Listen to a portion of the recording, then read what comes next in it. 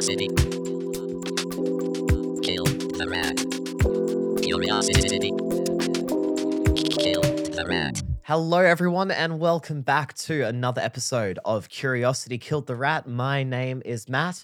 I'm a science enthusiast. I am speaking from lands traditionally owned by the Noongar people, and today I am joined by a lovely guest and a lovely co-host. Please introduce yourselves. Kate, I'm passing it to you. Yes.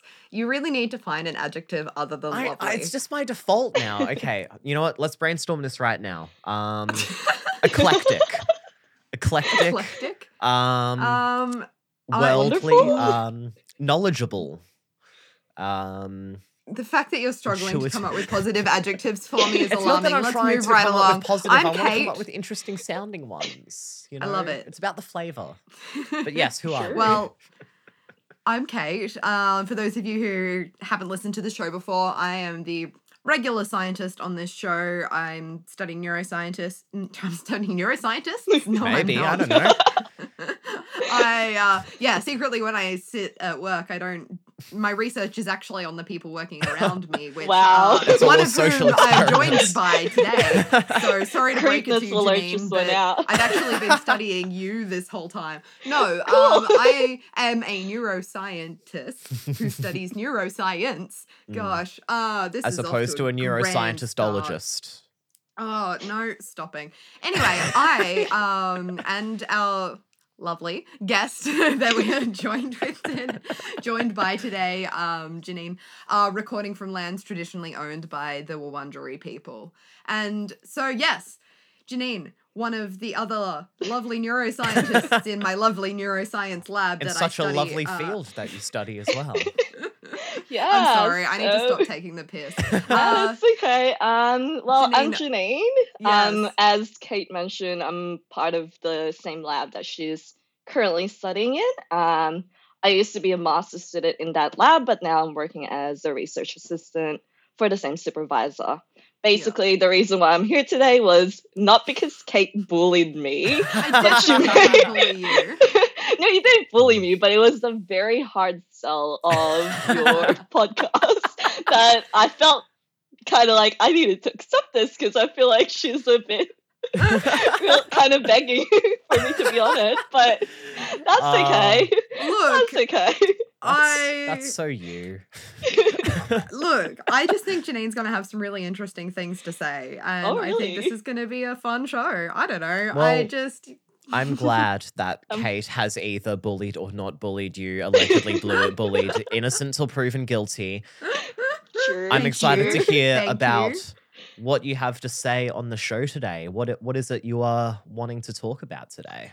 Well, since we currently are in lockdown in Victoria, and a lot of the Yes. students around this time are taking their mid-semester exams for their VC or HSC or whatever Year 12 studies that they're studying, and I thought that it'll be a great episode for us to talk about science that's related to the high schoolers or Year 12 in particular, because I feel like they're not really getting an accurate kind of representation of what science is beyond the textbooks and the learning and all that. And I feel like we have the kind of the gift of hindsight because we are postgraduates or like beyond school already that we could pretty much help them or give them advice on. So I thought it would be a fun episode and it's more personable to everyone else. Yeah, I'm excited for this. It's a little bit of a different flavor to how we would normally go about an episode, and so I think it's going to be great. But I think still a very good, important topic to discuss because when we talk about science as a whole, usually we just talk about the concepts that are normally studied within it. But the fact of the matter is people got to study them. There's ways to go about studying them, and there's a lot of realities and ways that you go about this that I don't think, people normally think about in school. So Yeah, that's well, really I good think, to Matt, tackle that. even, I know you're out of school, but just through doing this podcast with me and talking to me about what it's like to actually do science versus the idea of science as just like knowledge. Science isn't just knowledge. Science is like, the It's a pursuit process. of It's a method. knowledge. And I feel like, I don't know, you've had surprised reactions when I've told you about certain things and about like, the way science as an industry and a field actually works. The idea of it And being an industry and that as well, which, makes sense. At the end of the day, if you're doing any sort of work, that's work within an industry, and thus it has its own processes and hierarchies and chains of command and ways to get money or need money and all that good stuff that you don't normally think about in high school in regards to science, because you're just kind of like, hey, I'm here to learn. Let's do some learning. But there's more to it than that, isn't there? oh, Yeah. look, just a Yeah. touch. I agree, and kind of I came from this episode as well from a perspective that when I was in high school, I remember a lot of people are saying, "Oh, when are we gonna ever use that? Or when is that ever gonna apply?" So I feel like kind of applying science to an everyday kind of relatableness would help people understand that science not just something that you studied and kind of specifically pursue for the rest of your life. It's Yeah. actually something that's an everyday thing that's occurring that you just don't really think of because it's Yes. so integrated into our lives. And I think that's what's And my the main world. As thing. someone Yeah. highly interested in science who then did not pursue science through academia, that is a very interesting notion to me. I'm excited to hear what you have to say on that. Yeah, for Yeah. sure. I wanted to first start off with the topic of kind of science courses beyond high school, because I don't know what Kate, because I know Kate came from WEA and I came from Victoria, so we can give you the two perspectives of doing science at pretty much two different universities and how those compare, and pretty much give you an idea of the pathway to how we ended up being in the same lab and being bullied into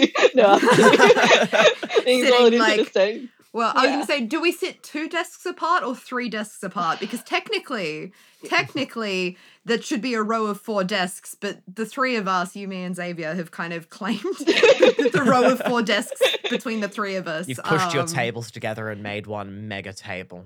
Well, it's already one long table, but where the divides were like drawn up, being like, this is where one workspace starts and one workspace ends, we've just kind of like shuffled those a bit. So now the 3 of us get slightly longer desks. I wouldn't say shuffle, more like reclaim back to what it was before. Well, exactly. There's no one else that needs the space currently, so it's fine. And that's fine. And science should be collaborative anyway. So fantastic. Exactly. Got to foster that teamwork. Exactly.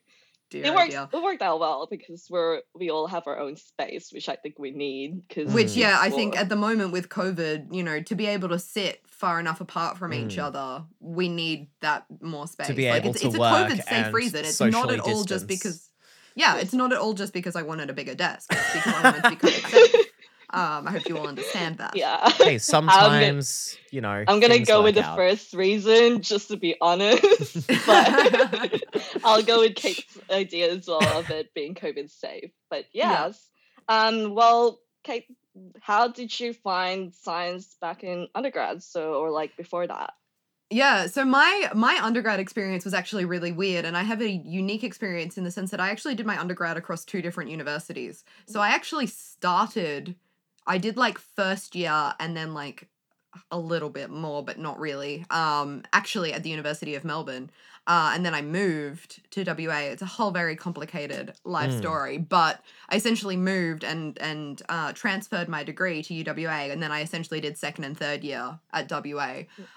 So I have like a little bit of an internal like I can see the differences, but I obviously didn't do the same year level subjects across both universities, but definitely like UWA, I don't know, I found it really good in terms of, because obviously we both, well, I don't know, I did neuroscience as a major. I don't know, was your undergrad major also neuro? Yeah, neuroscience as well. Yeah. So like I found that like it was one of the majors that had less subjects specifically for it compared to something like physics, right? Where there's just like so many physics specific subjects. It was kind of like you do general biology related stuff, maybe a bit of chem, a bit of anatomy, a bit of physiology, and then in third year you finally get your neuroscience subjects, which is a bit rude.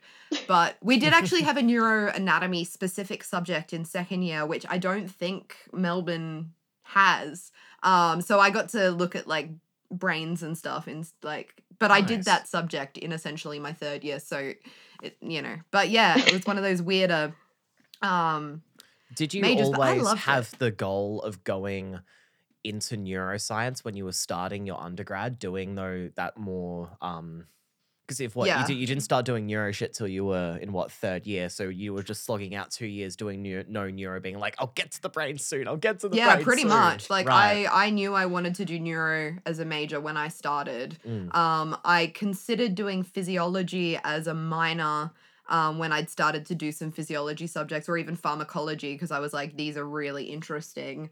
But then because of my transferred degree, it became too hard to have a minor, so I ended up just majoring in neuro. But I pretty much also did physiology. But yeah, no, I knew from the start that that's what I wanted to do, and I was really impatient just doing like general biology and general chemistry but like that, and also, I run a science podcast. I talk about physics sometimes, I talk about botany sometimes, I talk Yeah. about like, all sorts of all science because I love it all. So I actually really liked the style of undergrad in being able to like take some like learn a bit of everything Yeah. and spread myself across. And I don't know, was it similar for you, Janine? So for mine, I pretty much have, because like my bachelor's actually called Bachelor of Science. So like you, I studied pretty much physics. Well, I didn't really study physics because I hated physics. Psychology, general chemistry, general bio, and all that. Yeah. Pretty much I knew I wanted to do neuroscience way before I actually entered university, and I kind of chose UNML because it was the only kind of university that was offering neuroscience as a major. Like I was like looking at Monash as well and other universities, and in Monash it was more the behavioral neuroscience, which is kind of leaning more towards the psychology, and I'm just like not really into that as much as I find psychology fascinating. I like to get into the nitty gritty, the like molecular stuff, The actual Yeah. physical, what the fuck and is that's going what on. really yeah, like let's zoom right into that molecular level and figure out what the fuck is actually going on in the brain to make things happen. Like that's what enthuses me. Like that's what blows my mind, and I'm like, that's what I love about my research, and just like it fucking wild that you're just like, I can, inject a very specific molecule into a very specific brain region that we know binds to a very specific receptor, and it changes this whole behavior. And it's like, that's whack. That's whack that we can do that. Like, I don't know.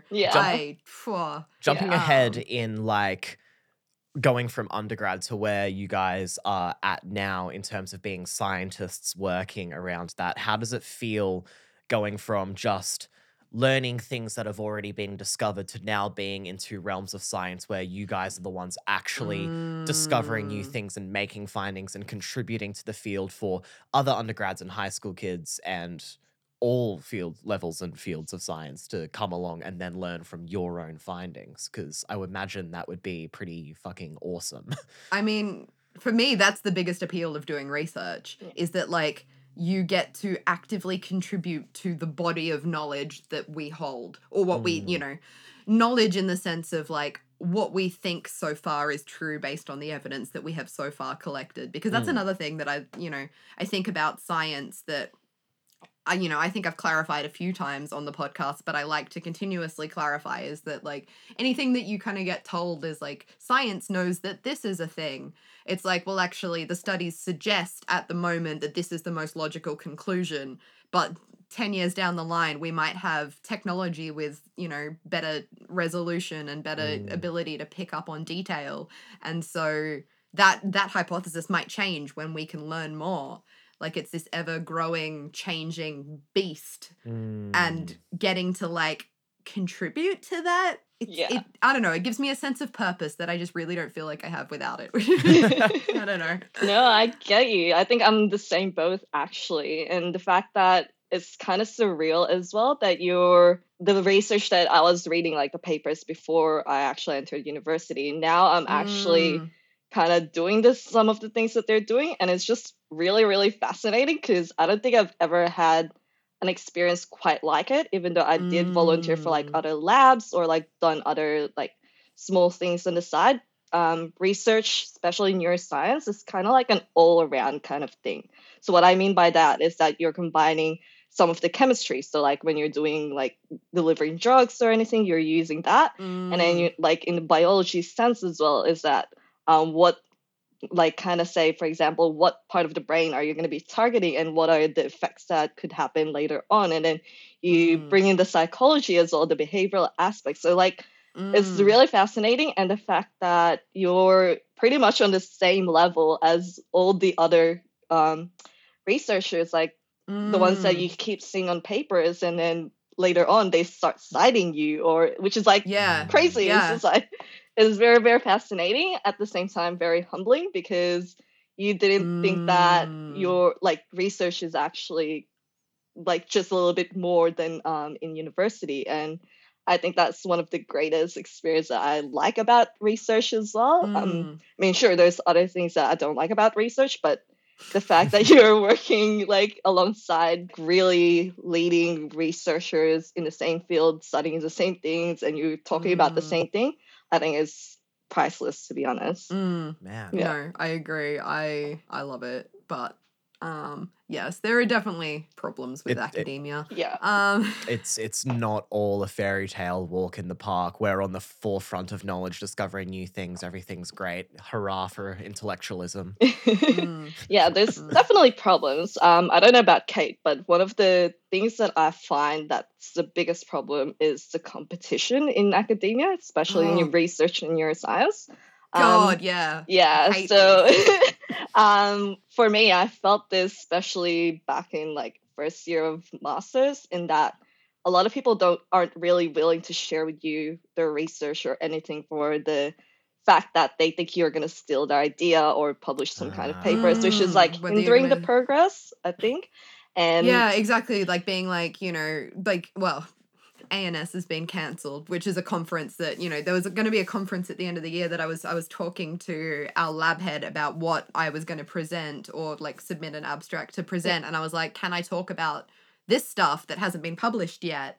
And he was like, no, because like someone might see it, like it's really cool stuff, and someone might see it and scoop it and publish it before we do. So you need to talk about stuff that's like kind of already been published or really close to being published. And sometimes that can be such a bummer, because I'm like, but I'm doing this really cool stuff that I want to tell the world about. Yeah. But I can't because, you know, because of, not yet. Yeah.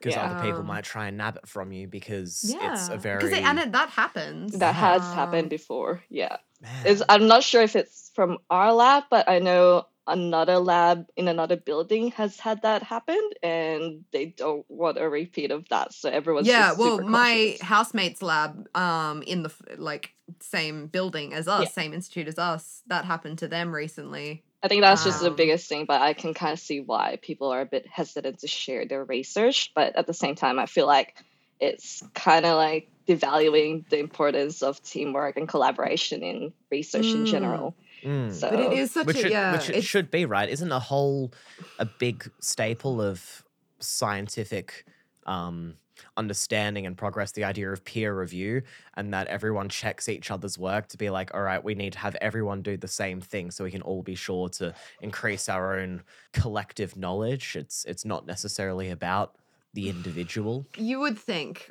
But also on the flip side of that, you know, academia and, you know, science within academia is a meritocracy. It's based on, you know, the people that get the funding to do more research are the people that have published the most papers, are the people that have won the most awards, that have, you know, done the best presentations at the conferences, that have, like, you know, your academic CV, you can stack it up with all of these achievements and you're more likely to then get the money to do more research. Like, it's this self-perpetuating cycle. And you need to so, have experience. Unfortunately, you know, it's that whole... You'll hear publish or perish as a phrase that people use in academia of, like, you know, your job and your ability to secure funding to keep doing your job kind of depends on you being able to publish papers.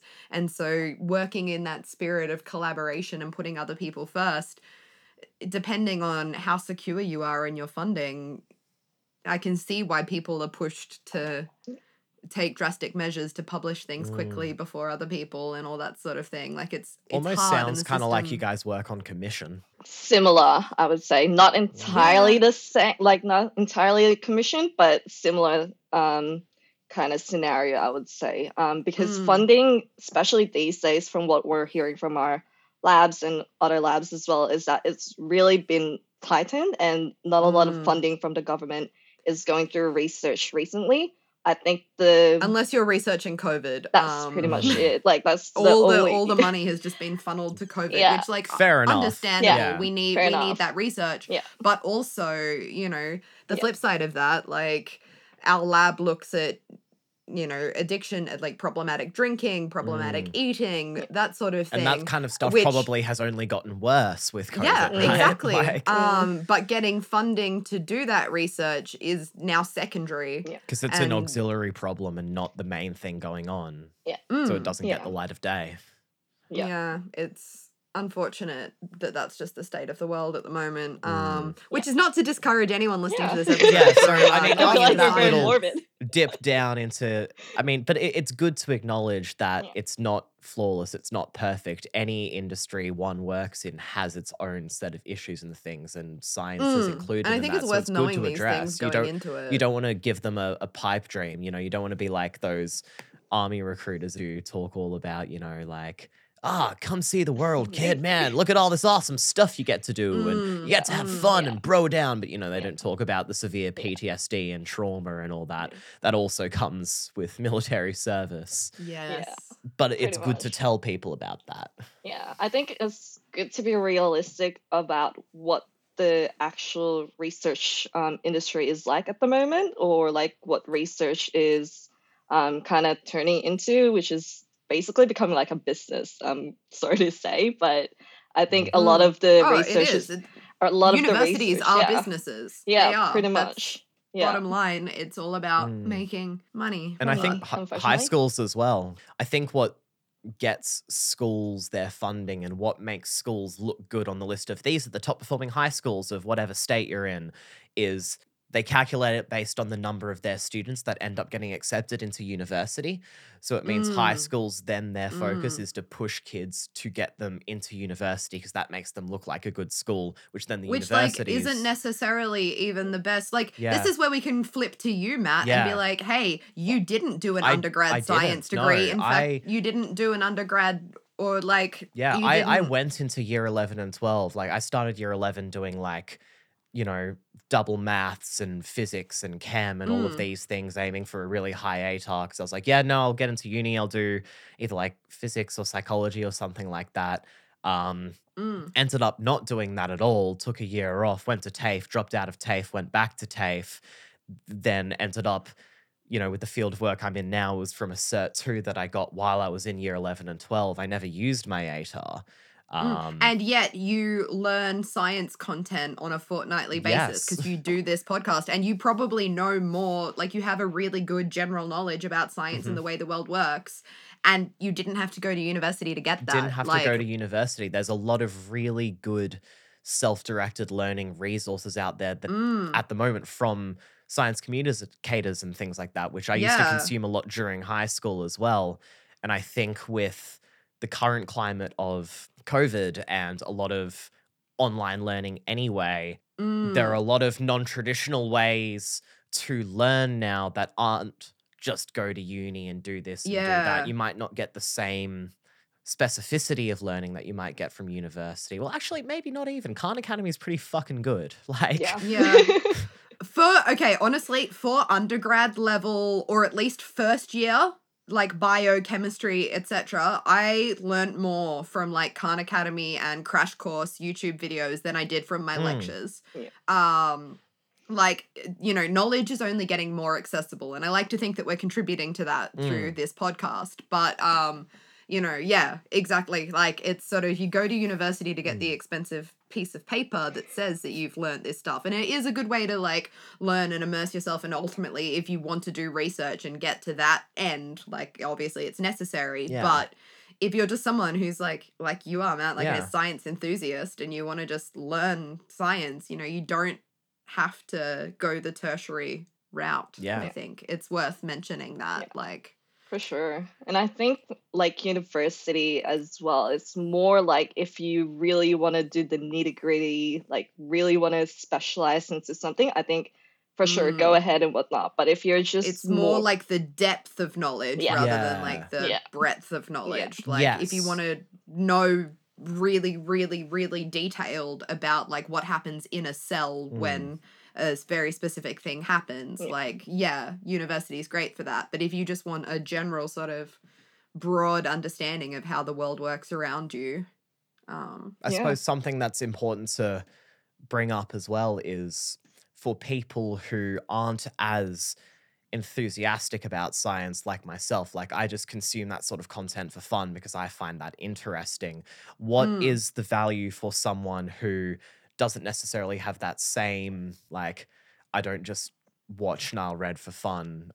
What value does that person have to learning about science for their day-to-day living? Well, for me, like I tell this to my friends because out of all of my friends, that's apart from uni and whatnot, majority of them aren't in science related things at all. But I tell them that look, in one way or another, science is going to be a part of your life, your career, and whatnot. And I think the more that you learn about science, just even like the basics of it, like even knowing what a DNA is or like basic terms and all that, it'll help you out in ways that you might not even expect it. So one example that I had is that I was talking to this friend about sunscreen a couple of months ago, and I was telling her that she knew what SPF was, but she didn't know what it was for. And I was explaining to her, well, SPF is basically an acronym for sun protection factor, and it's basically to help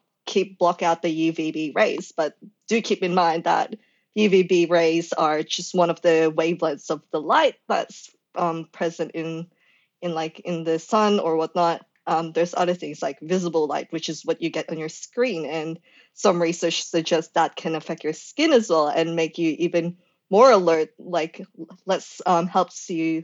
doesn't help you get sleep, I would say. So kind of like understanding basic terms like that can lead you to learning about other things, and who knows, so like it might help you understand like, okay, maybe me not getting enough sleep, me not getting a good amount of sleep might be caused by the UV, the like blue the blue light rays Right. and whatnot. Yeah, So because that's a thing. Like Yeah. blue wavelengths of light, there have been studies that have shown that exposure to blue light, Yeah. before sleep can make your sleep less good quality, and that's why computers and phones and stuff have that night shift mode now, where you kind of makes your screen kind of go orangey. I always don't thought know, that you was can- because of taking that light in through your eyes, because it's tricking your brain into thinking that it's still daytime, because that's usually when those wavelengths are present. But is there a factor of that, like just actually just going onto your skin as well? Who knows? Like I don't think there's enough research yet at the moment about it being absorbed into the skin and your body kind of recognizing that, hey, it might be daytime and whatnot.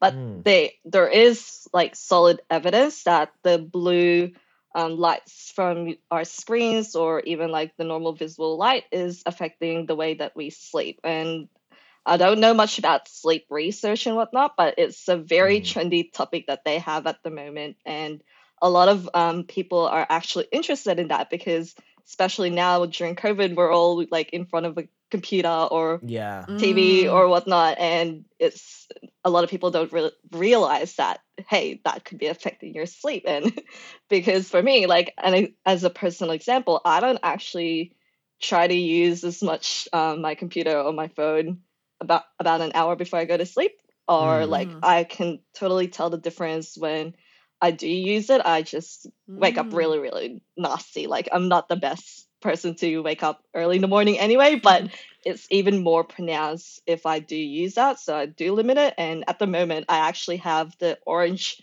kind of filter on my screen, so it'll help me out with that. And yeah, so I think just kind of putting science into a perspective that yes, there's some things that you may never need to know in your whole life, like pretty much dark matter or something like that. Yeah. That could be like a specific kind of You topic. know, some science is cool because it's just freaking Because it's cool. It's like It's like an like, you know, icebreaker. Yeah, Yeah. or like, sometimes when I've talked about like on the podcast topics where I go really into detail into that molecular level of like this happens and this happens, I don't quote unquote teach that to people because I think it's important for them to know the specifics of all the different molecules along that chain of events. But what I think is cool is that like people need to, well, not necessarily need to, but like if people realize just how much needs to go right just for us to like, if we're talking about seeing light, for example, I think in the color episode, I talked about, all the things that sort of have to go right in the eye for you to even like pick that up, and then for our brain to turn that into an image, and then for us to perceive the world around it. Like, it's just such a detailed, intricate, complicated process. Yeah. And like just having that appreciation for like yourself and your body and like your cells and everything that's going on and how cool that is. And like, on the grander scale, if we're talking about dark matter or if we're talking about like astrophysics related stuff that's like, okay, day to day that might not affect you, but just it might give you perspective on like, the world outside of your very specific immediate problems is so vast and so incredible that just having that perspective can give you, It's good to have that understanding of how the world and the universe works around you, the idea of, the world's not just you. There are other people, there are other things, other beings, an entire planet, an entire universe you're existing within. And to understand how that works means you can exist in it better, you can contribute to it better. It'll thank you for it, like understanding just, how trees work, right? The simple idea of they take in carbon dioxide and release oxygen, and we take in oxygen and release carbon dioxide. So just from having that simple understanding, you can then see the value of trees. Even if you're not someone with a green thumb, you might think twice about like, oh yeah, no, let's tear down these trees to put up a building because, there's more harm being done than just destroying trees. You're increasing the amount of carbon dioxide going into the earth. You're reducing the amount of shade that's around. That's also going to make things warm up. And by and large, that has a big impact on the climate, which, of course, is an important thing to have an understanding of, which a lot of people don't. Yeah. Well, that's the other thing. That's the other reason, I guess, to learn about science is stuff, learn about the climate, because obviously the climate crisis is one of the biggest things facing us right now. Learn about, viruses, how they work. That's kind of a pressing thing at the moment. Like there's so much misinformation about like COVID, how vaccines work. Exactly. And why they're safe. There's just so much misinformation in the way certain media outlets are twisting things. Like if you can have your own solid understanding of these things, then you can make your own informed decisions about your life and how you want to approach how you move through the world. Yeah. And you can kind of bring that back down as well to like high school students, because at the forefront, they're probably the ones that are enthusiastic to talk about these things, because this is what's going to be affecting them in the future. And like, yes, it's affecting us now, but for them, they're actually probably going to be smack bang in the middle of it, because they have to deal not only with like economic crisis or whatnot, they also have to deal with mental health crisis or like climate change and like all sorts of these things. And I think kind of using science and teaching that to younger audience and like making them understand the value of learning science, they really don't know how much they could reach people, I would say. Like, because younger students, especially like when I was a thing, I think we make science in a way that's understandable and relatable for other people, because like I know for a fact that science can be convoluted and all of these scientific terms that it's very hard to digest. It's so inaccessible. Yeah, it's so inaccessible. Very intimidating. Mad. And I think that's like one of the gaps in science at the moment, is that there's no really like proper way of communicating science, because a lot of people think that, oh, that's too smart for me, or that's too hard, or I don't want to learn that. I think that's beyond my capabilities. But when you actually try to break it down in terms that they'll understand, I think that's when science will make the most impact and make people kind of less scared or less, I don't know, like anxious about things that are going on. So Yeah, I think that's So the real on that value. note, everyone listen who hasn't listened to every episode of this show before now, I'm going to take this opportunity to plug not one, not two, but every single one of our past episodes. Give them a listen, folks. It's good. It's like you don't need to read Shakespeare to learn how to speak English. Like, Pretty you can much. have a good Mm, understanding of mm. science and a practical understanding of science where you can implement it into your own life and realize its importance and appreciate its coolness without getting down into that nitty-gritty bullshit. Without having to read the primary papers. Oh, Mm. that's The what problem is scientists are just- for. Yeah, that's what, that's what science communicators are for. That's why, we We to read. translate, Yeah. read the source material and Yeah. then Because I break it down. don't in know a about way you, that- Kate, but do you find that science is kind of like a language on its own, right? Oh, it is. Right? Completely. It is completely its whole, and like not just science. I think every field of science is its own language. Like I couldn't read a physics paper without having man. Google by my side to Google every third term, right? But I could sit there and I could read, I mean, I couldn't even read some neuroscience papers depending. Like I could sit there and, read a behavioral neuroscience paper or, something where they've done similar stuff to me and understand it. But that's because I've spent however many fucking years learning the language and learning the terms. Yeah. And sometimes I forget, like, on the podcast, if I'm explaining things, I'll say a word that to me has just become such a normal term. And then Matt will pull me up on it and be like, What the fuck is either that? laugh at like how funny that word sounds. And I'm like that. Like when I was talking about phagocytes, do you remember that? Yeah. The episode about the immune Yeah. system? Yeah. And Matt just It's like a funny lost it. I was word. like, oh yeah, that's not a It's a normal funny word. to someone who's not entrenched in that Yeah. science world, like kind of forget sometimes that it's hard, but Yeah. Yeah. Yeah. And I think, like, speaking about phagocytes, I actually learned that back in, like, year 11 or year 10 even. So, and that was me already specializing in a bit of science and whatnot. So even, like, understanding what a phagocyte is for year 10 or year 11, you can kind of understand what's the research being done. You can read a little bit of paper and you'll see it. It's like, oh, phagocytes and whatnot. And it'll just Which trigger for that. anyone listening who's like, what the Have hell is a listened to our phagocyte and why do they episode. keep saying this word? It is a trying cell really that hard to hold it in. essentially eats other cells. Yeah. It's basically the way that I kind of describe phagocytes is like the janitor cells, where they kind of sweep up and eat the dead debris or like cells that have died They're off. like the and whatnot. Pac-Man cells that Yeah. like munch up all the debris. Phagocyte spelled P-H-A-G-O-C-Y-T-E. Yes. Because Because I know when I first phagocytosis heard being the word, I was picturing a different spelling, hence the I was humor. gonna say.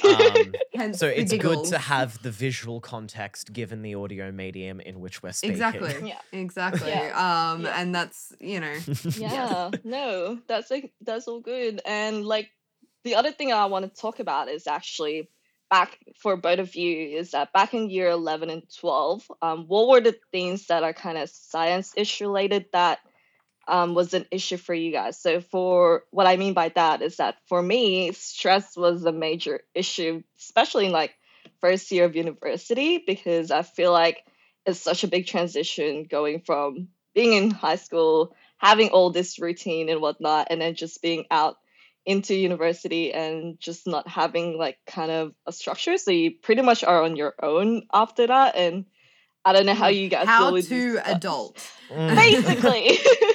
But in a more scientific kind of relatable kind of way, Kate. Yeah, well, I mean, definitely learning how to manage stress in terms of learning the fact that, I mean, it all comes back to, we were talking about sleep before and how Yeah. much that can affect, and you can kind of, I was going to say, you can figure this out for yourself, right? In terms of like, if you've slept enough, when you wake up in the morning, like that you're going to feel like crap that day, or like if you've drunk too much coffee and you feel anxious, like, I wonder why, fam. And like, stuff like that, having the understanding that it's like, oh, it was my lack of sleep, or it was the coffee, or it was, and in a way that's, if you can like, do that enough times and like fuck it up enough times and, eat shitty Maccas for dinner for a whole week and then figure out that you feel like crap at the end of it, like that's doing science in a way, right? Like you're making experimenting and observations, you're experimenting, and you're drawing a conclusion. based off your results. Spend a week eating good food, spend a week eating bad food, see which week you feel better on. The results may shock you. Results may shock. Results may Clickbaity shock. title. Doctors hate yeah. him. But it's, that's, one of those things that I think, especially for me when I was like 18, 19, and I was like, I don't need to sleep. I can go out all the time.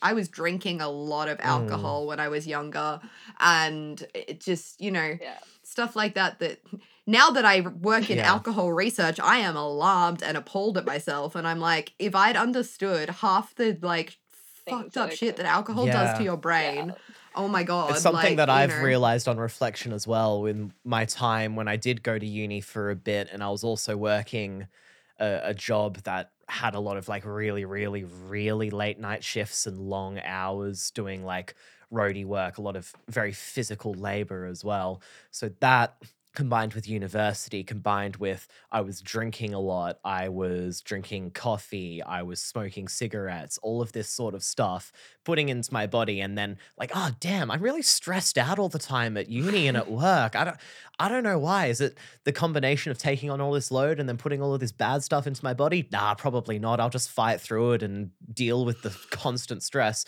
And then when I let not just uni and that job, but then also those other bad habits go, I suddenly started to feel a lot better. So that was very interesting to realize in hindsight that it probably wasn't just the stress, it was also the other shit too, Isn't it fascinating? Interesting? This is where if you'd been more on top of the scientific literature, Matthew, you would have been aware that none of this. The temporary stress relief from the self-medication and coping mechanisms, I didn't have that foresight, Well, I think Even that's with something that now, that, as Janine and I work in a lab that specifically looks at rewarding, sensations and what happens in the brain and like chasing that quick reward, like that short-term instant gratification versus the longer term. A great example for that is like alcohol and anxiety, right? Like alcohol acutely, as in like, in its immediate, you take a shot, you drink a beer, whatever, like that is an anxiolytic, which means it is going to make you less anxious. You are going to feel calmer. You're going to feel, and that's going to last like maybe half an hour or so. And then you're going to feel like you need more of it to keep that chill feeling. So you're going to drink more of it. And ultimately what it's going to do is it's going to send your body, because our bodies love to stay in what's called homeostasis, right? Our bodies like to stay in like well regulated. And so as soon as you start putting this like anti-anxiety stuff in high quantities in your body, your brain and your body starts producing chemicals that actively make you more stressed and more like alert and more anxious, and to counteract that. And then it can get to the point where your body will start preemptively releasing those things in situations that you've learnt to associate with I'm about to have a drink. Or your body will, if it gets really bad in terms of like addiction or alcohol use disorders, sometimes you can feel like you're in that state constantly, where your body is producing this excess stuff, and ultimately you're going to be more anxious. And I feel like that's something that, I don't know, isn't communicated really or taught or no, not at all. Like, and it's hard to experiment on yourself in that sense, because you can have a drink and feel that immediate feeling of relief and be like, oh, this is great. This is how I'm going to deal with my social anxiety at parties. I'm going to like, so I think it's important. One of those things that should be talked about more is the, I think maybe if it's brought up in a science classroom, it might be taken more seriously than if it's brought up in a health classroom. Because I was actually going to say that. We took those seriously in high school. That was I was a really good student except in health class. I was an arsehole to my teacher because they knew nothing. Yeah. And I think the issue as well is that it's not just the university students that are drinking these days, because I actually started drinking when I was in year 11.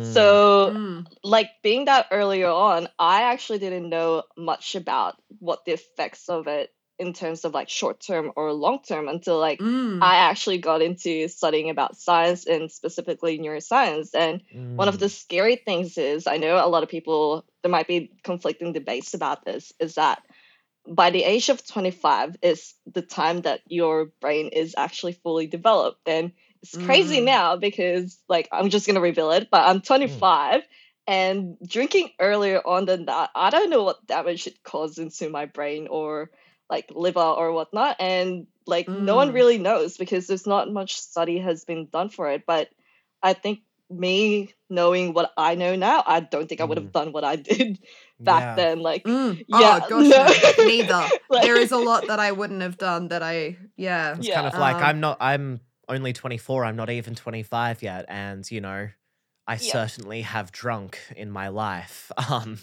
Yes, you have. Exactly. I have witnessed this on more than one occasion. You have. I do Yeah. remember one time, I think in an English class or a like a You were SOS, drinking in S&E an class. English No, class?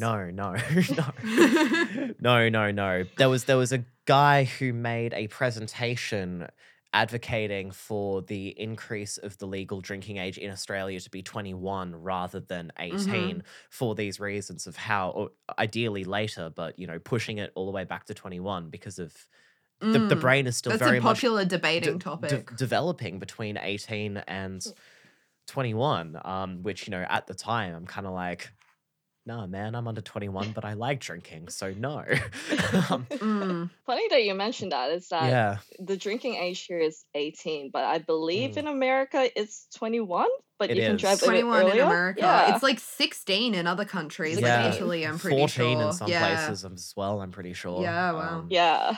So It depends on the culture of the country as well, where that sort of stuff comes from. And the other thing is, like, I don't want to touch about it, but since we are an addiction lab, Kate, drugs as well, is that a lot of people these days, especially like the synthetic drugs that people don't even know what they're putting into their body, and that scares me at all. It's kind of Yeah. like, I don't mind Big what's in this, but yes. it's going to make me feel something. Yeah. And I think the issue with that is that why do people take it in the first place? Like, do you know what I'm saying? Like, is it for fun, for social pressure, or like, what do you guys think? It differs from person to person very much. Yeah, so. exactly. I think for a lot of people, it can be used in a safe and responsible manner, but for probably more people, that's not quite the case. It might depend on the people they're around and the culture they're in. Like if you go out clubbing, it's very, very common for, you know, certain drugs to be going around, and that's just part of the culture for a lot of people. Like, oh, go out, all right, do a bit of MDMA, go out, do a bit of drinking, do a bit of that, mix a bunch of stuff together, and It's very scary. it's just kind of accepted. Like, I don't know what it's like in other countries, but I know that's very much a thing in Australia. So whether people are doing it because they feel pressured to, or whether they're doing it because they're intrigued by it because they see other people doing it, they're like, oh, heaps of people are doing it, so clearly it's fine. It's not a case of, oh, heaps of people are doing it, so it's cool, so I want to be cool, so I want to fit in. It's not all about that. It's like, no. well, if everyone else is exactly. doing it, then it can't be that bad, right? So then they do it as well, and then they feel good, and then they keep doing it, and they don't feel the bad shit till later on, till it's too late. Yeah, and then I think, like, you know, there's also obviously a class of people that use substances as self-medication to cope with challenging life circumstances. You know, you might experience a loss, you might lose your job. Like, I think that's, with alcohol, that's a very kind of normalized thing. Like, oh, I've had a bad day, I'm going home for a drink, which, you know, that's kind of problematic in itself. But, you know, yeah, that's a whole other part of, you know, drinking and drug culture that exists. And I think it's interesting, you know, that we see that differently. Like someone who drinks to excess in response to, you know, their life sucking or them feeling depressed, we kind of, if they then end up addicted to alcohol, we kind of shame them a lot more than someone who binge drinks every weekend to party, which, you know, binge drinking every weekend to party is still alcohol abuse. It's still just as harmful. Whether you're drinking alone or drinking socially, you're still drinking to excess, and that's just not good for you. Yeah. And there's like, I feel like there's a whole lot more shame around. Yeah, it's interesting the way some use is stigmatized and other use is not. and you're going to get people from both camps like using for different reasons, Mm. and you know, Yeah. I don't know, it's interesting Yeah. to talk about. It is interesting. Yeah. I was actually going to say as well with the binge drinking is that I think a lot of people don't actually know how much a standard drink is and what is considered as binge drinking. So do you want to? Yeah, it's a very small amount actually. Yeah. I can't. Yeah. I really should know this. No, that's okay. Because I actually was reading an article on the news is that this lady, she pretty much quit cold turkey because pretty much it was affecting her whole life and whatnot.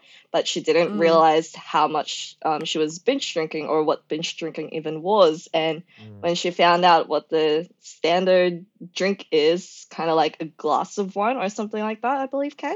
So the CDC, which is American government website, but defines binge drinking as when men consume 5 or more drinks or women consume 4 or more drinks in about 2 hours. That can even just be like 2 pints of a strong beer. And that's like standard drinks. Standard So yeah, drinks. like one thing of beer is generally going to be like, 1.5 standards. Yeah. Depending on the strength of the beer, Mm. So you could drink 3 beers, and that's 3 cents. it. Can be considered a binge. Which I think, for Australian culture in particular, that's kind of the standard for a lot of people is like, if you're going to drink, you're going to you drink. drink to get drunk. Yeah. Even if it's not drinking to the point of being blackout, you have at least, 2 or couple. 3 drinks in a night because, That's it's what you kind do. of like, yeah. It's what you do. That's Yeah. that's our social pastime. Knock off at the end of a week, have a few drinks, and relax. And that there's that association with the drinking and the relaxation rather than just relaxation or Yeah. being social. Mhm. It's very Yeah. much ingrained. And like as you said, Kate, the drink to get drunk. I think that's such. I feel like that kind of stereotype needs to change, especially of what we know. Like I'm kind of scared for people. And So give as a well. can I have a specific example of like what is so particularly scary to you about that being a thing if people want to kind of change Yeah. why they're doing it? Well, the major thing is like I don't know specifically the whole thing about alcoholism because I'm not really part of that field of study, but from what I understand is that one of the first things that changes in your brain is the cognitive functions and whatnot. And I think the cognitive areas of your brain, so like kind of like the frontal lobe, basically the forefront of your brain, which is dealing with like executive functions. So what that means is that basically on what you decide to do or like how much you kind of coordinate things on doing that, like cognitive thinking, basically. That's one of the first things that gets affected. And I don't know about you, but that's pretty much what we rely on as scientists is that the cognitive like kind of functioning and whatnot. And the fact that this is being affected super earlier on is very scary. Like that's pretty much what put me off from drinking to get drunk, basically. Yeah. Well, like even in my specific research, because I do get rats and mice drunk and look at what happens to their brains when we do, and all of it, like long-term exposure to alcohol, and like they're drinking to get drunk. They're the models we use, they binge an awful lot of alcohol per it's comparable to blood alcohol concentrations that humans would get in these situations. And we see all sorts of receptors being dysregulated. So by that, I mean, like, you've got in your brain your different receptors for your different chemicals, neurotransmitters that help your cells communicate. And like the numbers of those change when we look at like the DNA or the mRNA of brains that have had alcohol versus brains that haven't, they look completely different. Like the number of these receptors that are expressed, where these receptors are expressed, it's different. The brains are functioning differently. Yeah. And I think what people don't realize as well is that there's only a small part of the brain that has neurogenesis. And what that means is basically that new neurons are being formed. And that's mainly in the learning and like the plasticity of learning and whatnot. the other brains, they're pretty much what you have is what you what you got. Right. And like I don't think that ever gets replaced to the point that it returns back to normal. I'm sure like there could be some kind of like minor repairs from astrocyte or like the things that help support the neurons, but pretty much once it's gone, there's a high chance of it being permanently gone, and that's scary. Like cartilage and hearing. Like what? Cartilage and hearing. Oh, as like two separate Two things. separate I was things. like, I'm not talking I about thought you cartilage. were like, you know, I when suppose you there's lose your cartilage. cartilage and it affects your hearing. I mean, it I was like, what? depends where the cartilage. What? There's cartilage in your ears, right? And if you lost that, that would probably affect how you hear I mean, things. there's cartilage in the upper lobe Yeah, of that's your what ear. catches the sound. Pew! It puts it in the ear. It's like a. It's interesting, actually. I don't know how. That's not what how I much meant, your but you know, hearing it's is. also it makes sense, right? It's the directional part of your ears. It's kind of like your depth perception, but through hearing. I'm pretty sure the way they pick up on the sounds. Like if you can't hear someone, you'll cup your hand up to your ear because it allows the sound to bounce more into. Yeah, you're more likely to catch the sound waves Yeah. and have them funnel into your, you know, the part of your ear that actually records it and turns Yeah. it into electrical impulses. And But what I was yeah. more meaning is how cartilage.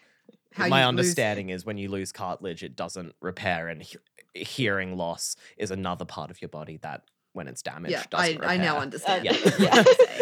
Makes more Just sense momentarily. now. But yeah, that's the other scary thing as well, is that you don't have any kind of tools that once you lose a part of your brain, you have something to replace it back with. Like I don't think it's ever in development or research that we know of. Could be in like secret and whatnot, but yeah, pretty much. I don't know. There is some research to suggest like neuroplasticity in other parts of the brain, but not to the extent that it's gonna repair you know, the if you whole have- damage that you've caused, basically.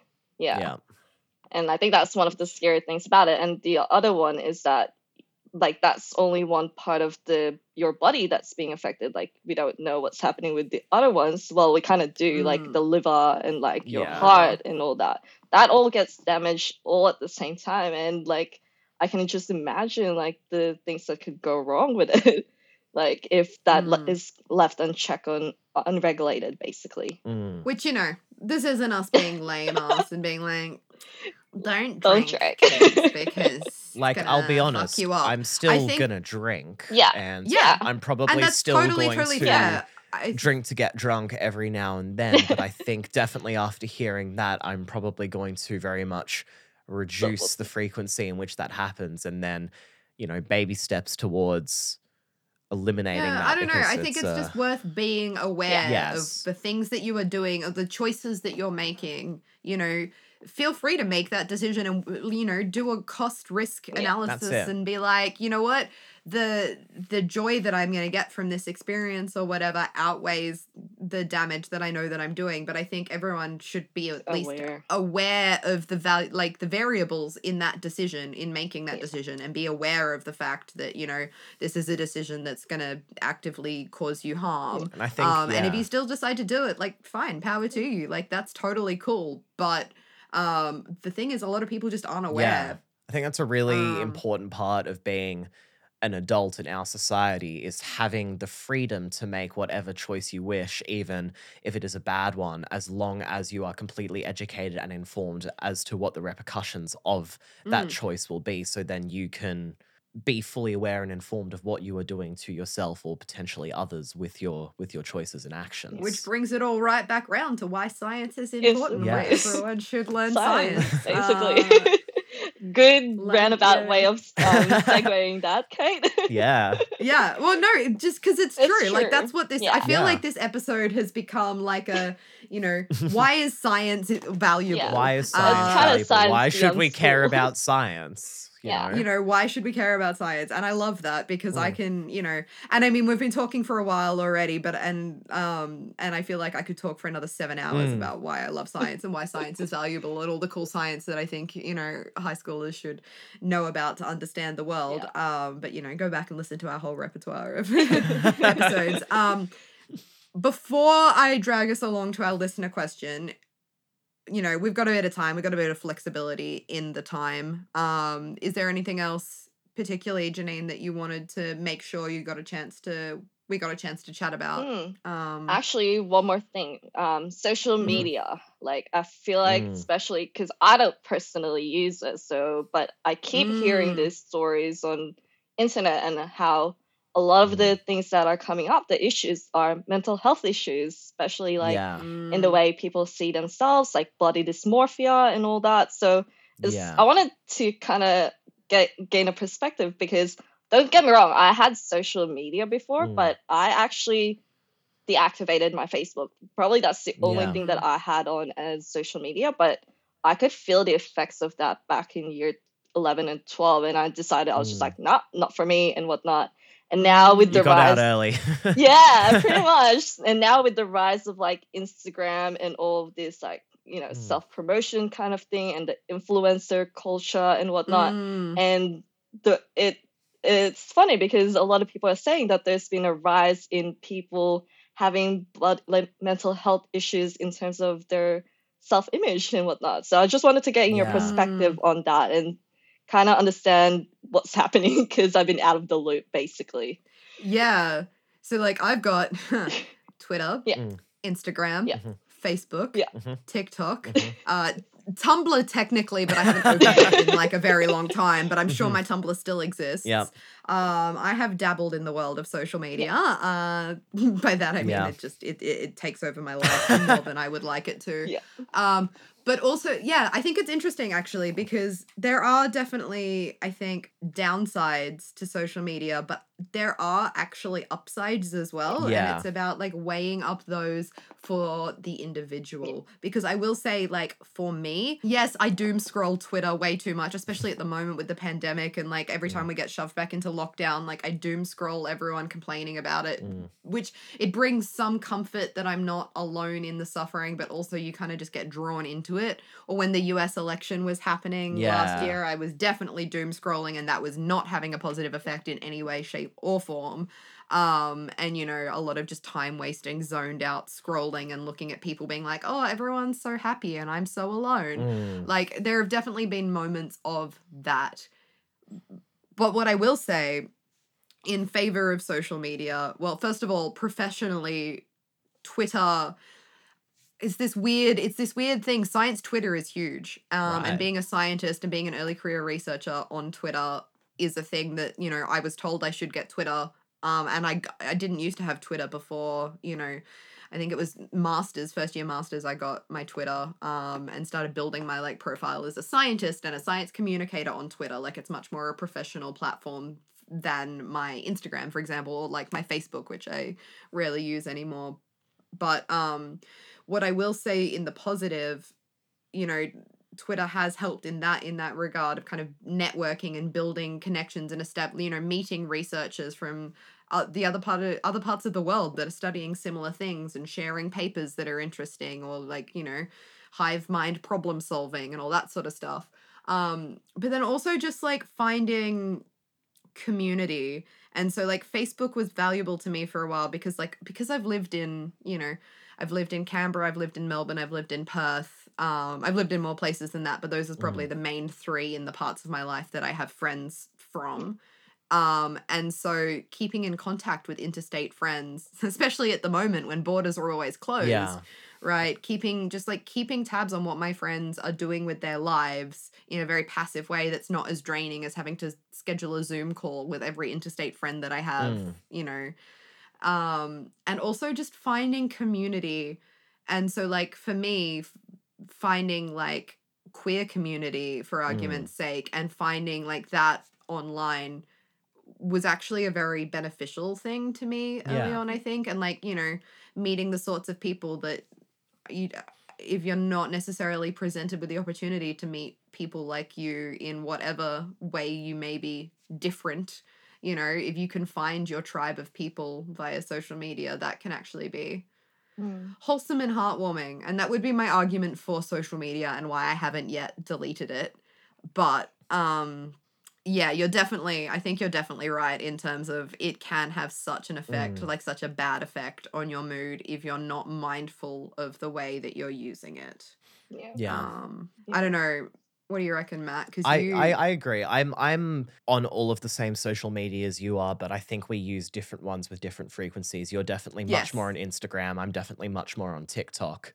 Yeah, I Um, don't really use TikTok very often. and it's an interesting one. I definitely also do a fair bit of just, constantly I'll find myself in a hole for a couple of hours just mindlessly scrolling through videos, and I think it can be bad in the sense if it can take up a lot of your time, and that's not a good way to spend your energy or your day, and that can have its own bad effects.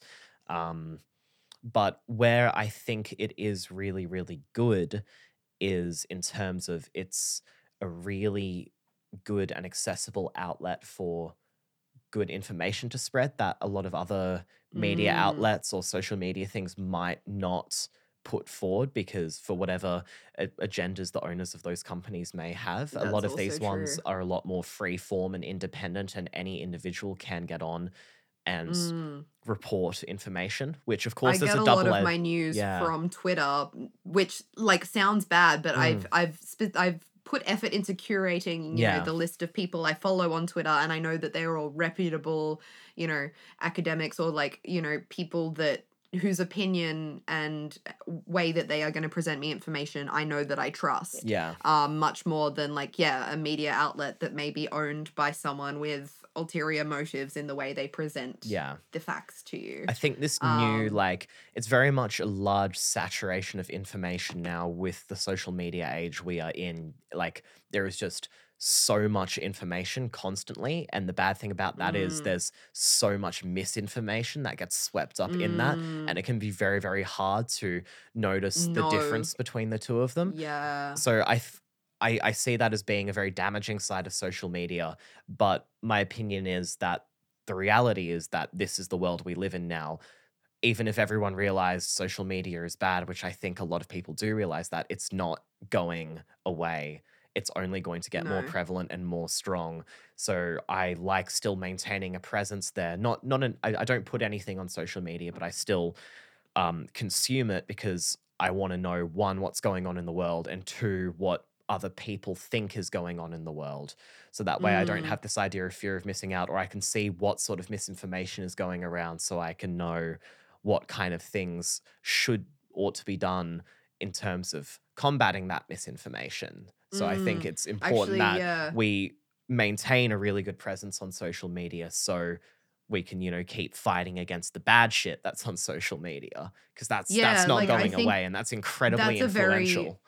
valid point. I think a big thing in terms of like how I've learned, one of the things I've learned in learning how to be a good communicator in general, like not just science communicator, but like if you want to communicate your view on something to someone that has an opposing view, first you have to meet them where they're at. You have to Know understand. thy enemy. Yeah, well, not necessarily enemy. Like I'm not, in the situation of let's say talking to anti-vaxxers as an Yeah. example, right? And trying to convince someone, like you can't just get angry at someone and scream at them that vaccines work, because you need to find out where they are. Like when you're thinking about how to talk to an anti-vaxxer, you can't just present them the science and expect them to trust it necessarily and that's going to change their whole outlook. Like you really have to find out like what it is that they don't trust, what it is that they're concerned about, like what it is that is currently the fundamental of their belief, so you can meet them there and then,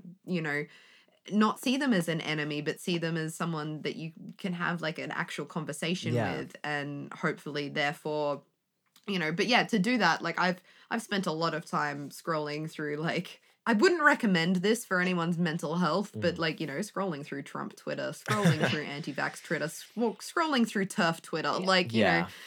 trying to understand why these people think the way that they do, so that I can then know how to combat that. Mm. But that is a very specific strategy, and I only go out of my way to do that when when it's my task that I'm like, okay, I'm gonna like write something to, communicate my opinion, or I'm gonna make a podcast on this, I've got a radio segment on this, or whatever. And then I'll like, go out of my way to be like, okay, let's understand my audience so that I can communicate to them. I wouldn't recommend just doing that regularly as a way to feel good, Mm. because let me tell you, It it's not seems a way quite to feel good. draining. Yeah. Yeah. I don't know. I just, on that note though, Janine, I want to get your, like, how have you found COVID, like, in a post-COVID world where the only way you can socialize with people is virtually? How do you find not being on social media in a time when, like, because I feel like that's the other thing that through all our lockdowns, especially in Melbourne, right, we've been so isolated. Scrolling through social media, even if it's not necessarily giving me a truthful look into people's lives, it's giving me that way of feeling like I'm not entirely alone. Mhm. Like, how have you managed that without that? Well, there's two sides to it. So technically, Mm. I'm natural an introvert, so I actually prefer my own company out of anyone's. Like, and I feel really like I can't spend a lot of time being with other people. I feel like it drains my energy, and I just have to pretty much shut out people for a couple of days. And I'm actually known throughout my friends as the person that doesn't reply for a week, because that's how much That's also Matt. like no Yeah, shame look. in here, but Yeah. And also, like, kind of me to an extent. Yeah, as well. and, like- So I'm really impressed that the three of us were able to coordinate this episode through all of our useless abilities to reply. Hey, we got there. okay. We got there. If there's a will, there's a way, basically. And the other thing is that I look at things a little bit differently. So for me, the most important thing is time, because time is the only thing that you can't ever get back. Pretty much everything else you can earn back, like money, or pretty much like, friends Other or than whatnot. cartilage and hearing and cognitive ability. Yeah, when you know, damage- like all those things. Like in hindsight, I think of time as like a currency. You only have a finite amount of it, and the more that you spend on things that don't give you back on your return of investment, I think that's a terrible thing. So during this lockdown, I actually tried to do a lot of things. So for me, I started learning another language because I've always wanted to learn another language, and I try to keep up with other language that I've already learned so far. And I also like kind of try to decide as well on what I want to do, because I'm at this point in my life where, okay, I'm finishing my master's, I am doing my research assistant kind of job on the side, but what do I really want to do? And that gave me some time to explore other areas that I might be interested in. So I took up painting in like last year, whatnot. When that got busy, I kind of pretty much put it on the side and like pretty much use my time more productively. And I think people don't realize is that we have a lot of time every day, and a lot of us kind of waste it. Like, I know there's only like 24 hours in a day, basically. And if you take away the amount of time that you spent sleeping, like, let's say 8 hours on average and whatnot, you're only left with like 16 hours and whatnot. And then you take away the time for like eating and like getting dressed up and all those other things, you're left with less time. And that's pretty much every day. And I kind of see it as a way that I have a lot of things that I want to achieve in life that I wanted to do. And that's what's motivating me to kind of like stay off social media, because and a lot of the times I feel like social media interactions have come to the point that it's fake. That I don't know if you feel that way. Like some people, it's just like, oh, hi, how are you? Like, let's catch up and whatnot. And it feels superficial. And for me, I actually connect more on a one-to-one basis. So I don't like group discussions or anything like that. I actually quit if there's like a group discussions going on. So I don't know, Kate, about like, I don't know if you remember, but I'm not part of the Lawrence Lab Slack, which I should probably Oh be. yeah, you're not. So we have, like, for those should. that don't know, like, context is that our lab has a group on Slack that pretty much people put on things that and whatnot. I'm not a part of that. Which is it's just a messaging Yeah. app. We have a Right. group chat for Pretty our, much. our lab of like 20 people, right? Yeah, pretty much. Where it's kind of a couple of labs combined, but Yeah. it's a group chat of like 20 people. Yeah, pretty much. I'm not a part of that because, one, I have trouble with like technology. I'm just fundamentally like kind of cursed with technology. And second is that a lot of times I could get that information from my supervisor, who'll tell me if there's something important that I need to know. But it frustrates Kate because sometimes she'll try and tag me into things, and like I understand that, but I feel like for me as well, I wanted to separate my time on the things that are more important. So for me, that's time for myself, time for my family, time for my friends, and time for the things that I want to do in life, basically. And that's the main reason I would say that I stayed off social media. And because Mm. during that time in year 11, year 12, I could see that it was starting to affect my mental health, basically. Mm. And I didn't Mm. like where it was going. I felt like I was comparing myself to a lot of people and kind of like self pressuring myself to do more because I could see other people like going ahead in life and doing things that they want to do. And I feel like I'm being left behind, if that makes sense. I don't know if Yeah. you felt that way. Mm-hmm. And I, Yeah. yeah. I spend my whole life feeling that way. Yeah. Shit, maybe it's social media. Yeah. Fuck. All right. Like just seeing You've that just schooled because me on my. yeah, and like I think one of the things I realized as well is that a lot of the things that people post on social media are just like glimpses of what they want you to see. It's not really like the whole Yeah, picture, yeah. and that's a bit misleading in a way as well Mm. because I would assume, so for example, I would assume that they're making a lot of money and whatnot, but I don't see the behind the scenes of how much Mm. hours that they put in to have that business running or like do what they need to do to reach out to customers or whatnot. And I think kind of detaching myself from that and actually personally asking them on what's going on behind the scene, how they Mm. got there. I think that's more of like my kind of preference for how I Yeah. interact with other people, like a more traditional in a sense, I would say. Yeah. I guess it's just. I guess it comes down to the individual and Yeah. being mindful of, you know. Yeah.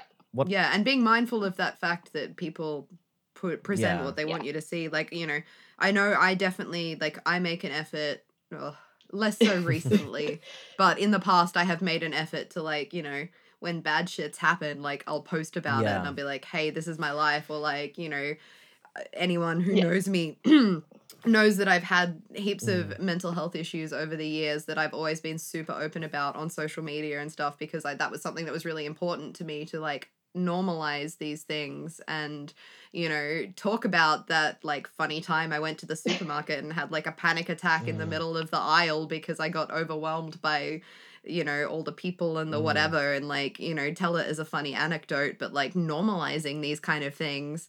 But I'm aware that that is not the way the Yeah. majority of people use social media. I think it And depends on the so social media as well. Because what I will say about TikTok in particular, and it could just be the particular side of it that I'm on, that app does have a very good way at detecting a person's niches, and there are very specific small bubbles around the whole thing. But I think there is a larger growing trend in the culture of the younger generation in Gen Z, especially of being a lot more honest about how one is presenting yourself on social media and being more honest about your mental health and honest about a lot of these things, a lot less superficial. Granted, there's still heaps of superficial shit on there. A lot of it is like, you know, that kind of very much, you know, thirst traps, people just looking pretty and showing like a particular side of themselves. But for as much as there is of that, I do believe that there is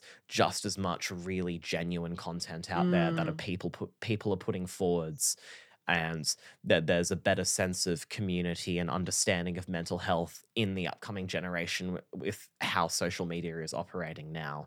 Not necessarily trying to advocate it for people. I think if you're not on it, stay off it. It's probably better for your mental health, but it's not as doom and gloom as it once was. But I mean, the don't culture think. is changing, Yeah. definitely. That's good. The younger generation, the Zoomers, they give me hope. They bring me. They Yeah. woke, son. They woke. They're very Yeah. woke. I say Slash they. we woke. Are I don't you know, man. guys I'm- technically Gen Z? What I don't know It's when. we're a that- weird cuspy thing. I think it really depends on your own upbringing, because I was having a really interesting conversation with my housemate about it the other day, actually, because he's 6 months older than me, but for whatever reason, he was 2 years above me in schooling than I was. So in high school, he was around a lot more people who identify with like millennial generation, and I was around a lot more people who identify as Gen Z. So as a result, he identifies as millennial or Gen Y, and I identify more as Gen Z, even though we're pretty much the exact same age. So if you're kind of born between that, you know, 95 to 2002 sort of age, you're in this weird Yeah. zone where, depending on what your influences were as an adolescent, that can change which kind of category you fit into when it comes to Yeah. generational stuff. Yeah, it's interesting because, like, yeah, I think I'm technically a millennial. Mm. And I definitely, there's a lot of like millennial culture that I definitely identify with. But then also I've spent a lot of time like hanging out with people that are very Gen Z in their kind of culture, looking at you, Matt. And so I feel like I've definitely, I don't know, In between. embodied some of that as well. Yeah. Deep down. Like that just shows that, you know, the between generation culture, like it's not a hard and fast. It's all an arbitrary fucking spectrum we made up anyway, Yeah. so who fucking cares, Yeah. right? Like, It's not science. This is a science show. We've gotten off the science and onto just like semantics of generational but change. it is good, and it is important, and it is pertinent because it's, you know, It helps you understand their way of thinking. people with whom we're Yeah. trying to talk to, Yeah, you know. pretty much the audience. Yeah. Know your audience. Number one, communication. Science communication advice. subject right there, okay? Yep. Jen would be proud. Jen would be Yeah, so proud. for those who don't know, Uh, Jen was the teacher of the science communication subject. Yeah, Jen has actually been a guest on our Ooh, podcast. interesting. She came and talked about the time she went to Antarctica and Mhm. told us all about Antarctica, and it was incredible. You can go back and listen to that episode. It's great. We love Jen. We stand Jen. Yes, we do. This is probably going to end up being a slightly longer episode, but you know That's that's fine. totally cool. I feel like we're flexible in our episode lengths lately. If the discussion warrants it, the discussion warrants it. Yeah, I It's think important it's shit been to a talk really about, so interesting- I'm gonna keep it in. Like, Yeah, it's gonna be it's been a really interesting discussion, a really episode. Who put me on a podcast? Who did. was like, you know what, Kate, you would be a great podcast host. You can string a sentence together. I'm guessing Jen convinced you to do a podcast? No. No. But I definitely was inspired by doing the SciComm Yeah. subject back in like 2019 whenever I did one of the, because there's a few of them, and I was motivated and inspired by that. But no, it was actually Matt's idea Ooh. that we start this Mhm. podcast. Yay, Matt. Well, because I wanted to do something science communication-y, Yeah. and Matt had just done his like audio sound degree, and it was just like, kinda hey, like, what hey, if we I know how to make podcasts. You want to Yeah. communicate science. I kind of want to get practice in doing my audio engineering shit, and I'm also interested in science, and I don't mind the idea of co-hosting. So we just yeah, kinda, let's marry these two needs, and so a podcast was Yeah. born. Fantastic. And now I am an avid consumer of podcasts, which I was not before I started one. I was like, what even is a podcast? Weirdly, I've actually Um, done the opposite. I used to listen to heaps of podcasts, and now I haven't listened to a podcast in like over a year. So I don't know. I mean, what's except for changed. our podcast that you listen to It's true. every time you edit This it. is true. So there we go. I listen to our podcast quite a lot, and that's it. It's not me tooting my own horn. It's just the editing process. It's not, you don't just like, before you're like, what am I going to listen to I fall listen asleep to the tonight? most I know the raw, sound of my own unedited voice. version of this podcast twice over, once during recording and one post-recording, stopping and starting very often. Oh, dear. Yeah. All right. Well, unless there's anything else worth chatting about, no, let's drag us along to our listener questions. So if you haven't listened to the show before, every episode we get a question that was emailed into us. You can email your listener questions into curiosityrat@gmail.com is our email address. And this question, look, I'm just going to be honest about where this question came from because it's hilarious. So, it was actually my birthday the other day. birthday, and Kate. Happy Oh, birthday. Thank you. And it was in that tiny little window of time that we weren't in lockdown, and I was actually allowed to go out to dinner with a couple of people. And I don't know how the discussion came about, but this question got emailed to me by my group of friends during the dinner. Because apparently I'm now the walking encyclopedia, and I was refusing to answer questions, and I told them that if they wanted questions answered, they could just email curiosity@gmail.com. So And yes, so that's the listeners, if question you I want your picked. question answered, email curiosityrat@gmail.com. That is curiosityrat@gmail.com. Anyway, continue. Yeah, thank you for that. So this question is from my group of very intelligent friends who have worded this very eloquently. Do you calories when you brain? Question mark. Now, see, here's the Do thing. you calories when you I completely brain? understand what that means. And I think there's Right? something I very know. beautiful and calls back to what we were saying before about Succinct, bullshit scientific jargon. concise. You don't need Yeah. that shit. That's No. fucking monosyllabic. I can't even say the word. I don't fucking need to. You get the fucking point. The point is you don't need to say fancy shit to get the point across. Yeah. Do you calories? I'm gonna insert one word into the question. That's the word burn. Do you burn calories when you brain? Or when you use your brain. If we wanted to fill it out to a full sentence, do you burn calories when you use your brain? That's essentially the question I'm gonna answer. But yes, the question in its, purest, most accurate form was, do you calories when you brain? And like, I could answer this in like 2 seconds and just be like, yes. Well, thanks very much for listening, guys. It's been to the show. It's been a hoot. No, but I'm going to answer it in a bit more detail because, We're scientists. probably should. So. We're scientists, and, there's always more I want to say. And, yeah, feel free to weigh in, Janine. But what I essentially wanted to, like, answer this question with was, like, in two sort of ways. Does our brain use calories? Yes, because calories, like, first of all, what are calories? Like, what even is a calorie? It is a unit of measuring energy.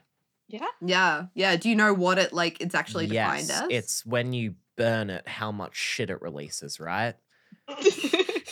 I mean, like, it's the amount, 1 calorie, or it's actually really confusing because there's 2 types of calories. There's like small calories and big calories. Anyway, I'm going to just talk about what we call kind of big calories or food calories. So like when you're talking about a chocolate bar has 100 calories, like this is the sort of calorie we're talking about. And the definition of that is the amount of energy required to heat 1 kilogram of water by 1 degree Celsius. That's what, we said That the is same 1 thing. calorie. Yeah. So it's the energy that's stored in like the chemical bonds of like food or like glucose in your body and stuff. And calories are just the amount of energy stored in those bonds that, That's required to break how them. much it would arbitrarily heat a kilo of water by 1 degree 'Cause Celsius. that's what humans know how to do best. Yeah. Yeah. So you've got what's called a basal metabolic rate, which is just kind of like your baseline, your metabolism, like your body is constantly using energy. All of your cells, all of your organs, not just your brain, but including your brain, constantly using energy. And the amount of energy or the number of calories that you're sort of burning at rest is what's called your basal metabolic rate. And about 10 to 20% of the calories that your body uses at rest is taken up by your What a brain. selfish Which is like, organ. wow, because like your brain does not weigh 20% of Yeah. your body It weight. actually Like, your brain weighs is about not 2% of the total body weight, if I'm correct. Yeah. I think Yeah. so, yeah. So So it's using 10 times its share. yeah, it's a glutinous kind of organ, I would say. I call it selfish organ. Basically, it's I'm gonna Yeah, take everything. You guys fight for the rest. That's pretty much it. And if you're wondering what the brain's actually using that for, the majority or a large proportion of that energy goes into essentially producing and releasing neurotransmitters. So those chemicals that we're talking about that, travel between your brain cells to transmit messages, most of the energy goes into producing and releasing those. That's like a very, very energy costly process. So then, the question that I think naturally arises from there, that wasn't necessarily in the question, but is interesting nonetheless, is do you burn more by thinking harder? From what I quickly researched this morning when you sent me that question, apparently, according to recent research, is that it does burn a bit more calories for like intensive cognitive kind of tasks. So like when you're really doing like intricate cognitive things, like mental math, basically, and or like stuff, like trying to do multiplication pretty much or solving puzzles. You do burn it slightly more, but not too much. So not heaps. So you're probably burning a little bit more, like a 0.2 or 0.3 or something that. What I found, the information that I found was that at rest, your brain usually burns about a fifth of a calorie per minute. That's at rest. But then when you do something like thinking really hard, like you can consume burn up to about, you know, 1.5 calorie. right. So it's a not minute. as much at all. So thinking hard does use more calories, but if your goal is like To slim down, weight it loss, doesn't work. go for a run. So, yeah. Yeah, so doing like, a Sudoku you know, won't help you. I was going to say, put it into context, right? You know, so an extra 1.3 calories a minute by like doing some really, really hard thinking. Mm. You could go for a walk and burn about 5 calories Pretty a much. minute. Yeah, right. You could go for a run and burn like 10 to 15 calories a minute. Mm. Like, if you sit there and play like a really, really long, intense chess game, you're not going to lose weight from that. Like, it's not a valid Right. replacement for an exercise No. regime. But the reason I raised chess is because there was this really interesting thing that I stumbled upon when researching this, is that there was a theory for a while that, you know, this was actually the case, because what happened is there were these grandmaster chess players that would like report, like, would have a higher metabolic rate and report significant weight loss around the time of their really high stakes, like long, intense grandmaster chess tournaments. And people were like, oh, it's because they're using their brain so hard. It's actually more likely to be like Stress. I was gonna stress say. and Right. pressure. Yeah, the pressure and stress of that situation, plus like playing really long, intense games of chess. Like you're not going to be eating as much generally. Like you can, you know. So is anxiety a valid form of weight loss? I would say no.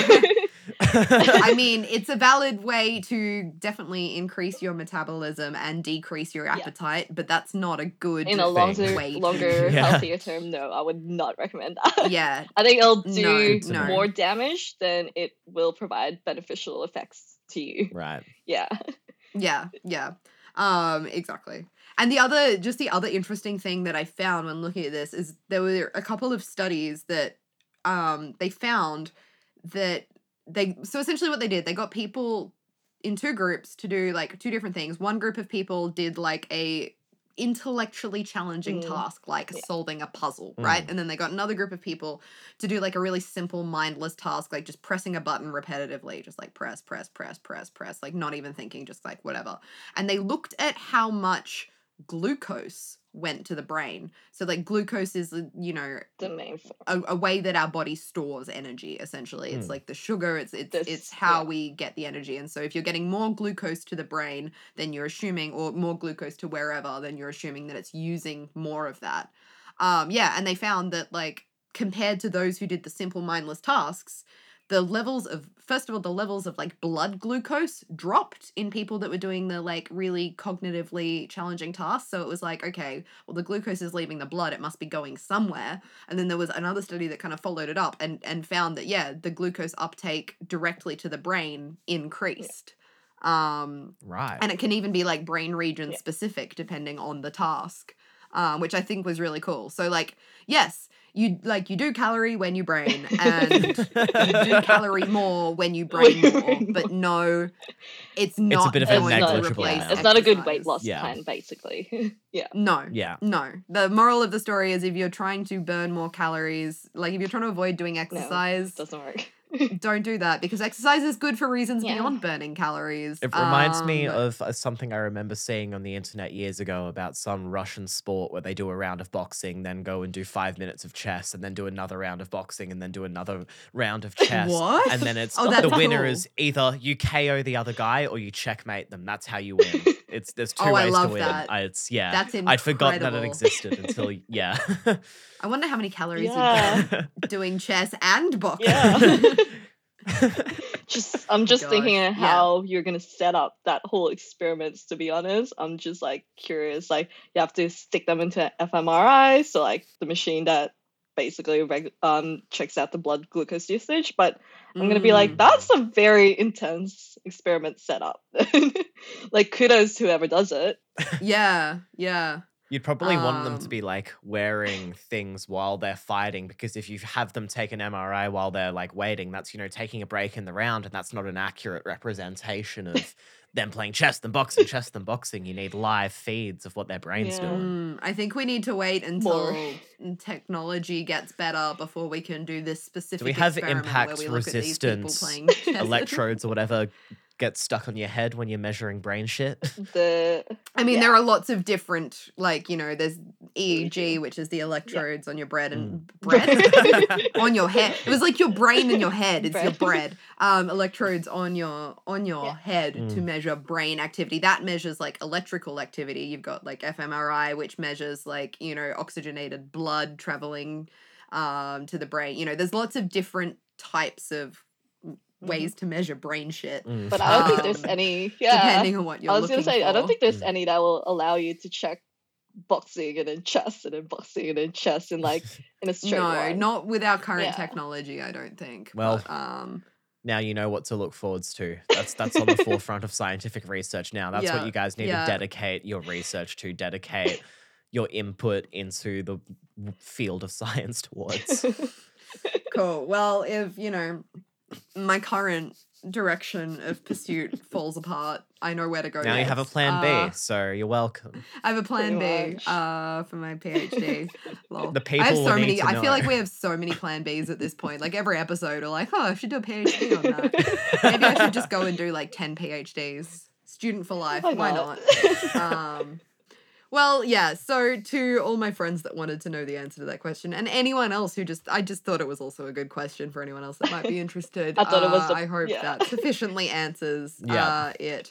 And so I think that more or less brings us to the end of the episode. So thank That's you, okay. Janine, for coming on and such interesting chats and such like, yeah, just like that was a cool vibe for the episode. I liked hope our that. listeners vibed the You're listening. discussions that we had, and you know, even if you're not at that high school age, like hopefully you got something out of just the discussion of I think whether you're in Science and- high school or whether you're out of high school, even if you're in primary school, you shouldn't be listening to this podcast if you're in primary school. But That's kind if of you're yeah, an no, we adult- probably swear a little bit too much for primary schoolers. But no matter what age you are, you know, just understand. there is value I mean, in obviously, science, you know? you listen to our podcast, you see that there's value in science, but I think it's just like putting it in perspective, basically. Mm, Yeah. Articulating it. Yeah. Yeah. Yeah, no, it was great.